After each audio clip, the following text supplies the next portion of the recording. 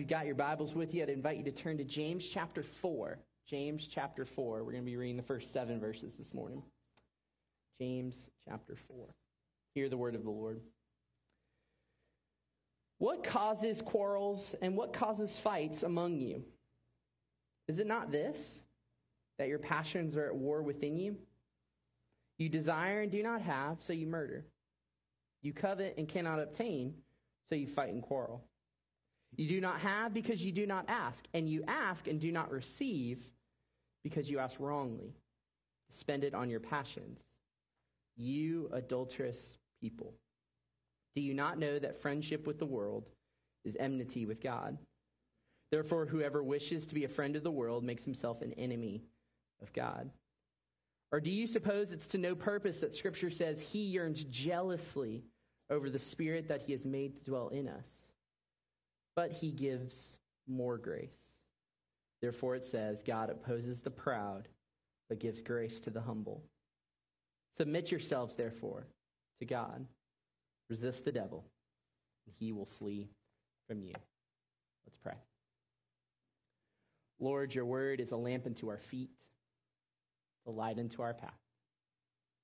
So we pray by it this morning that you would comfort us, that you would teach us, that you would direct and guide us. Would your Son be our teacher this morning, we pray. In Jesus' name, amen.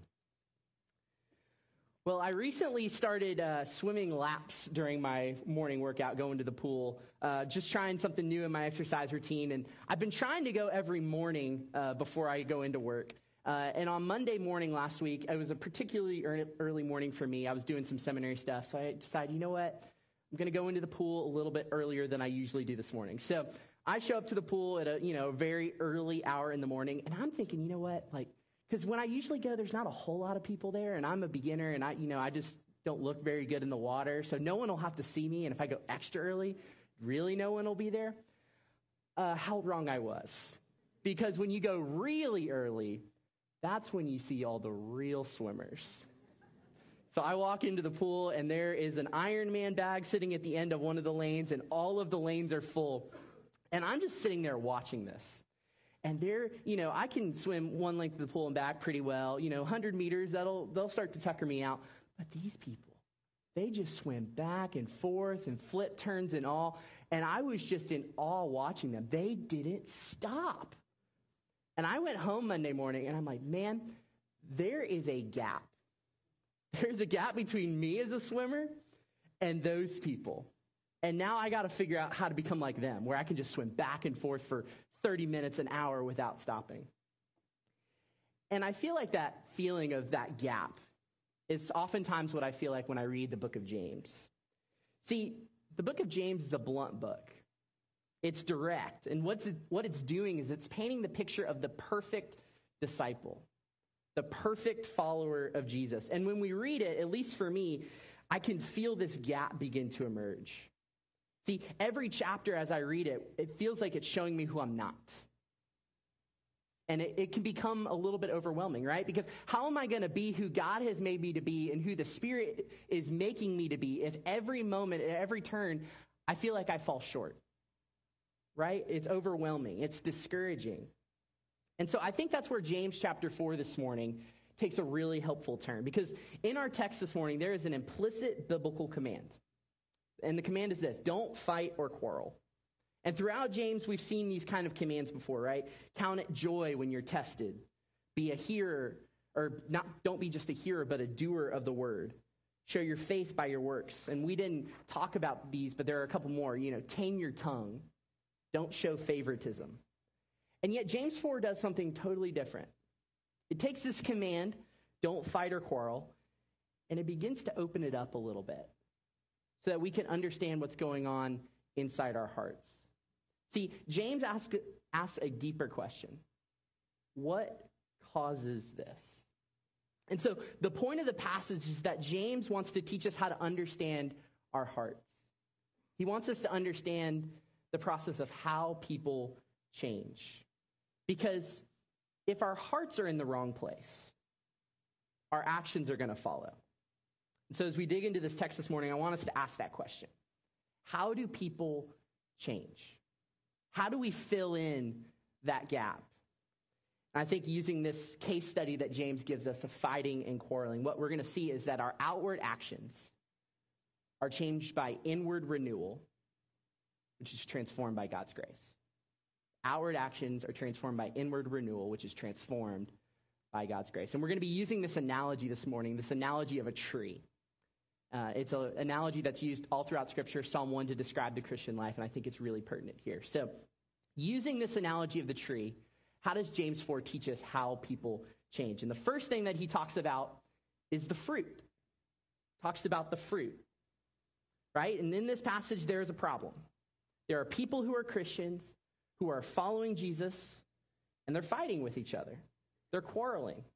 And they could be fighting about a whole host of things. They could be fighting about something, theological, political, economic.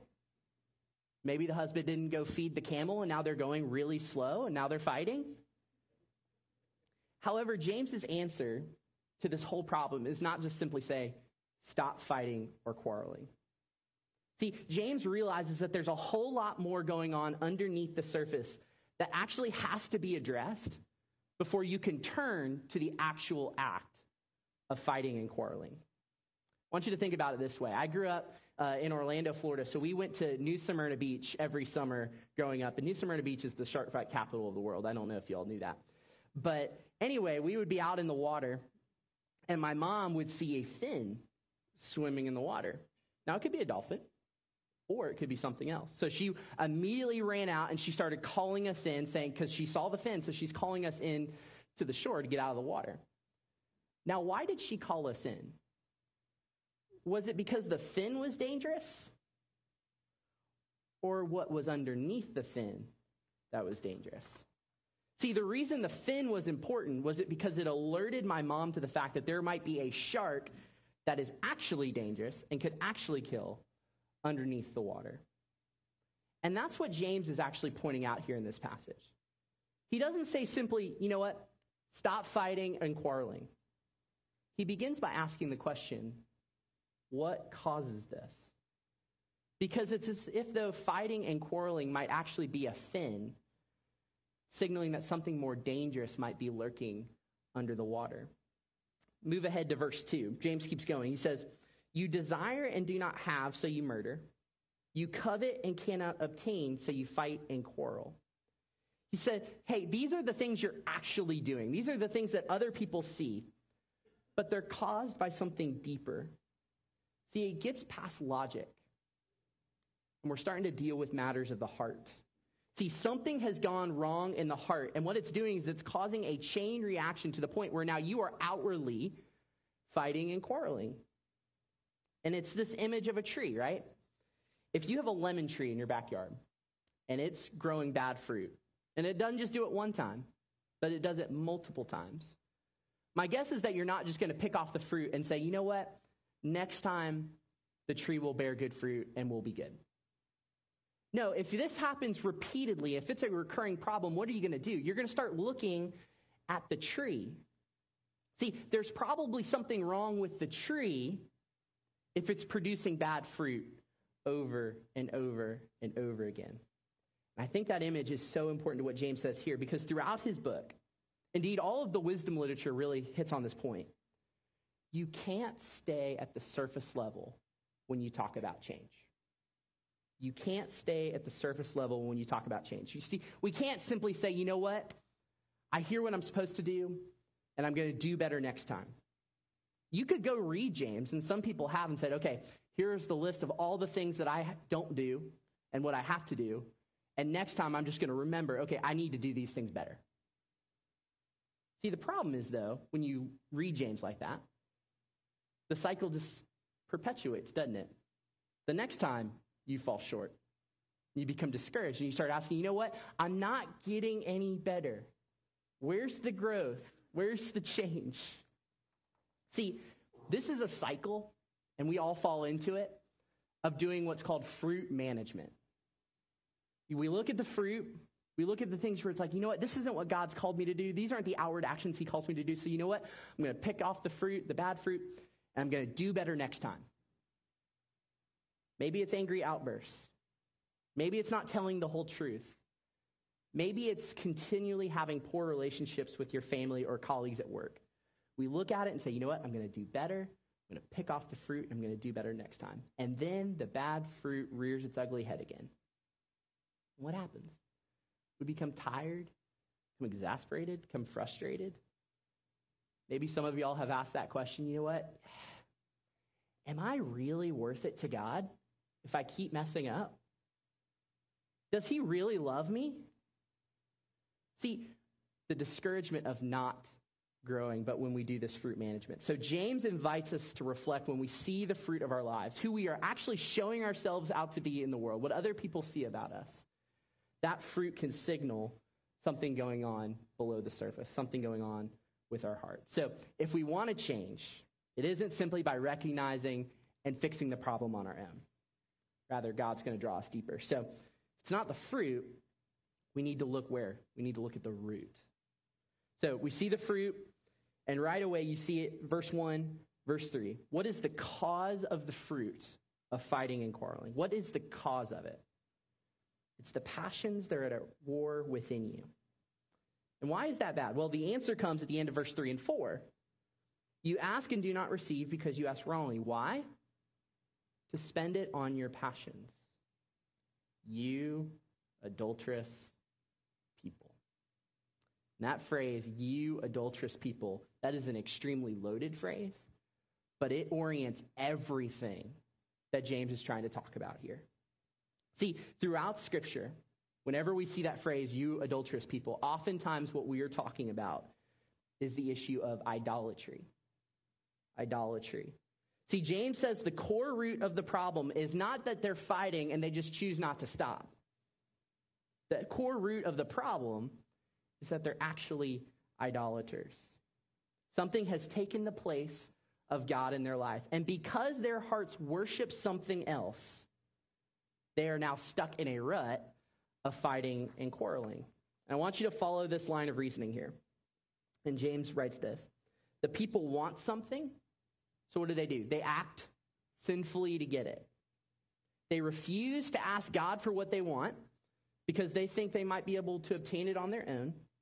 And if they do ask God for it, they ask wrongly.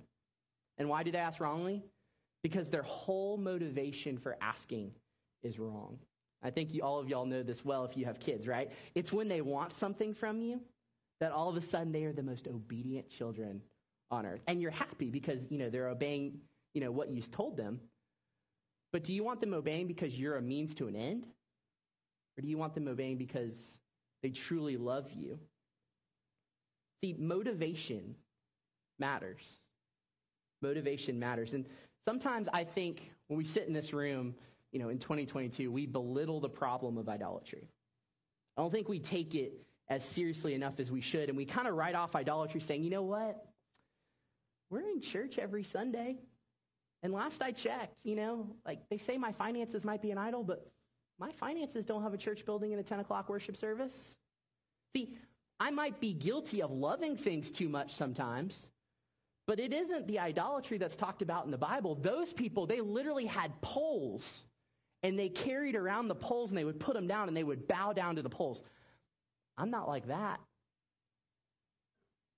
And yet, Scripture's fundamental point is that we actually are like that. We are all idolaters. Me, you, all of us. John Calvin goes so far to say that we are idol-making factories. See, we all, at time and time again, what do? We place things at the center of our lives from which we find purpose and value. See, these idols, these are the things that we believe can give us what we most want, most desire, most crave in life. Tim Keller, he's a pastor in New York City. He notes that there are many different types of idols, but all of them flow from motivations of the heart. For example, if you long for approval, if you crave approval, and you believe that your friend group might be able to give you the approval that God couldn't, it can become an idol. If you want security, if you crave security, and you believe that your finances might be able to give that for you better than God could, it becomes an idol. If you envy success and you believe that your job is the pathway to everyone realizing how successful you are, it can become an idol. You see, idols are immensely practical because they serve to try and give the heart what it most craves. One of the most famous idols in all of Scripture is Baal. Baal was a rain god. And Israel's economy was an agricultural economy. So what did they want? They wanted rain because it would give, a good harvest. So they idolized Baal. They worshiped Baal. Not because, they were clueless people following a false god, but because it was an immensely practical God. So what does James mean to point out here? Is it really about the fighting and the quarreling? No, not really. End of verse 4. Therefore, whoever wishes to be a friend of the world makes himself an enemy of God. You see, the outward fruit of fighting and quarreling is because the heart truly believes it can obtain what it craves from the world. Why do you get on social media and comment on a political opinion or post? Is it because you are legitimately right? Or because maybe you want approval or power, and it just scratches that itch a little bit? Why do you and your spouse go around arguing again and again and again? Is it because your spouse is dead wrong? Or maybe because it might just be a desire for control? Why is it that you're extremely wishy-washy when it comes to commitments? Is it because you're truly busy? Or because maybe you desire comfort and laziness? See, our idols will often form the shape of our outward actions. And so when we see the fruit, it's a signal that our heart is craving what it wants in the wrong place. So now, knowing that, how do we move forward? How do we change our hearts to bear good fruit? And so James then turns to the solution. So fruit and the root. And so what is the fertilizer? What creates fertile soil for a good tree to grow? And James notes 3 ways that our hearts are reshaped and molded. What fertilizes growth and good fruit? And first, it's verse 5, it's the Spirit.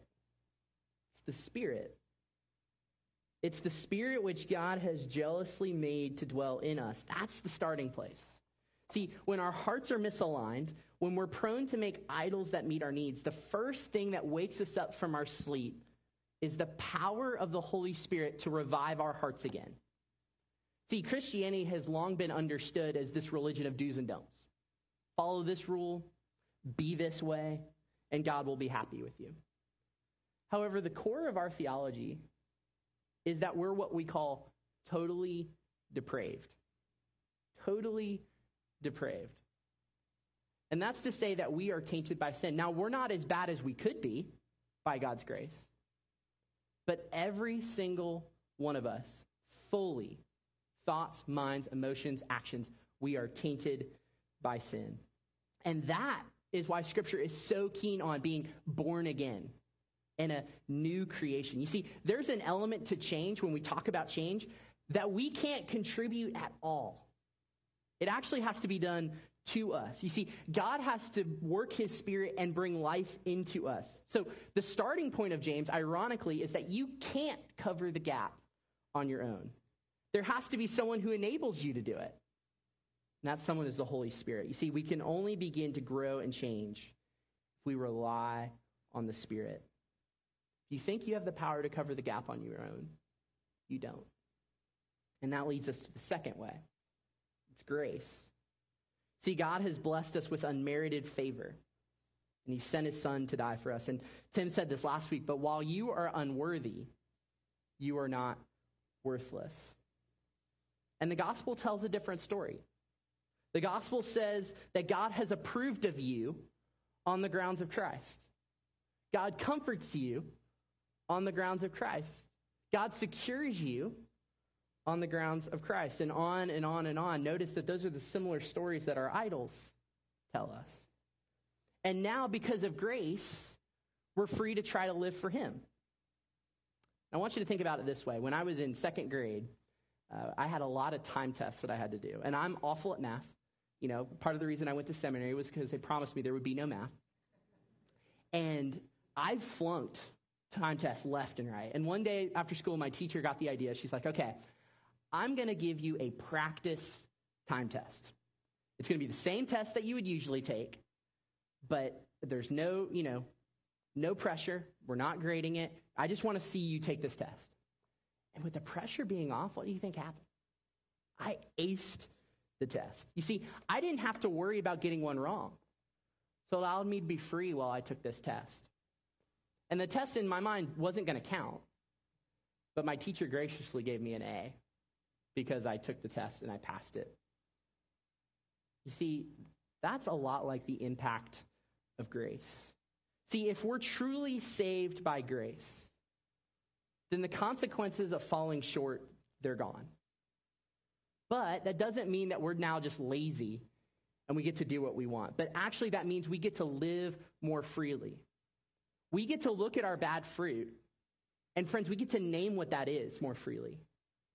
We get to be honest about the idols of our hearts. We get to name them because we're confident that that doesn't mean anything for our eternal salvation. And we're willing to be more vulnerable with others. See, grace means that we're going to start acting different, not just simply thinking different. See, grace is the true catalyst for change because when perfection is no longer required, it's funny how much more freeing and easy it is to live like Jesus. And finally, really quick, humility. Change happens when we take a different perspective. And what is humility but making yourself less? So the final verse of our passage says to submit to God. Submission is hard. That's a hard thing. It's easy to say, but it's hard to do. But submitting means letting go, acknowledging you don't know best, admitting you don't have the power, and admitting you don't have all the answers. See, oftentimes we think we can live this Christian life on our own terms, saying, you know what, I'm going to follow Jesus, but I don't really need to be a part of a church. I don't really need to spend time in prayer. I really don't need to, be serving anywhere.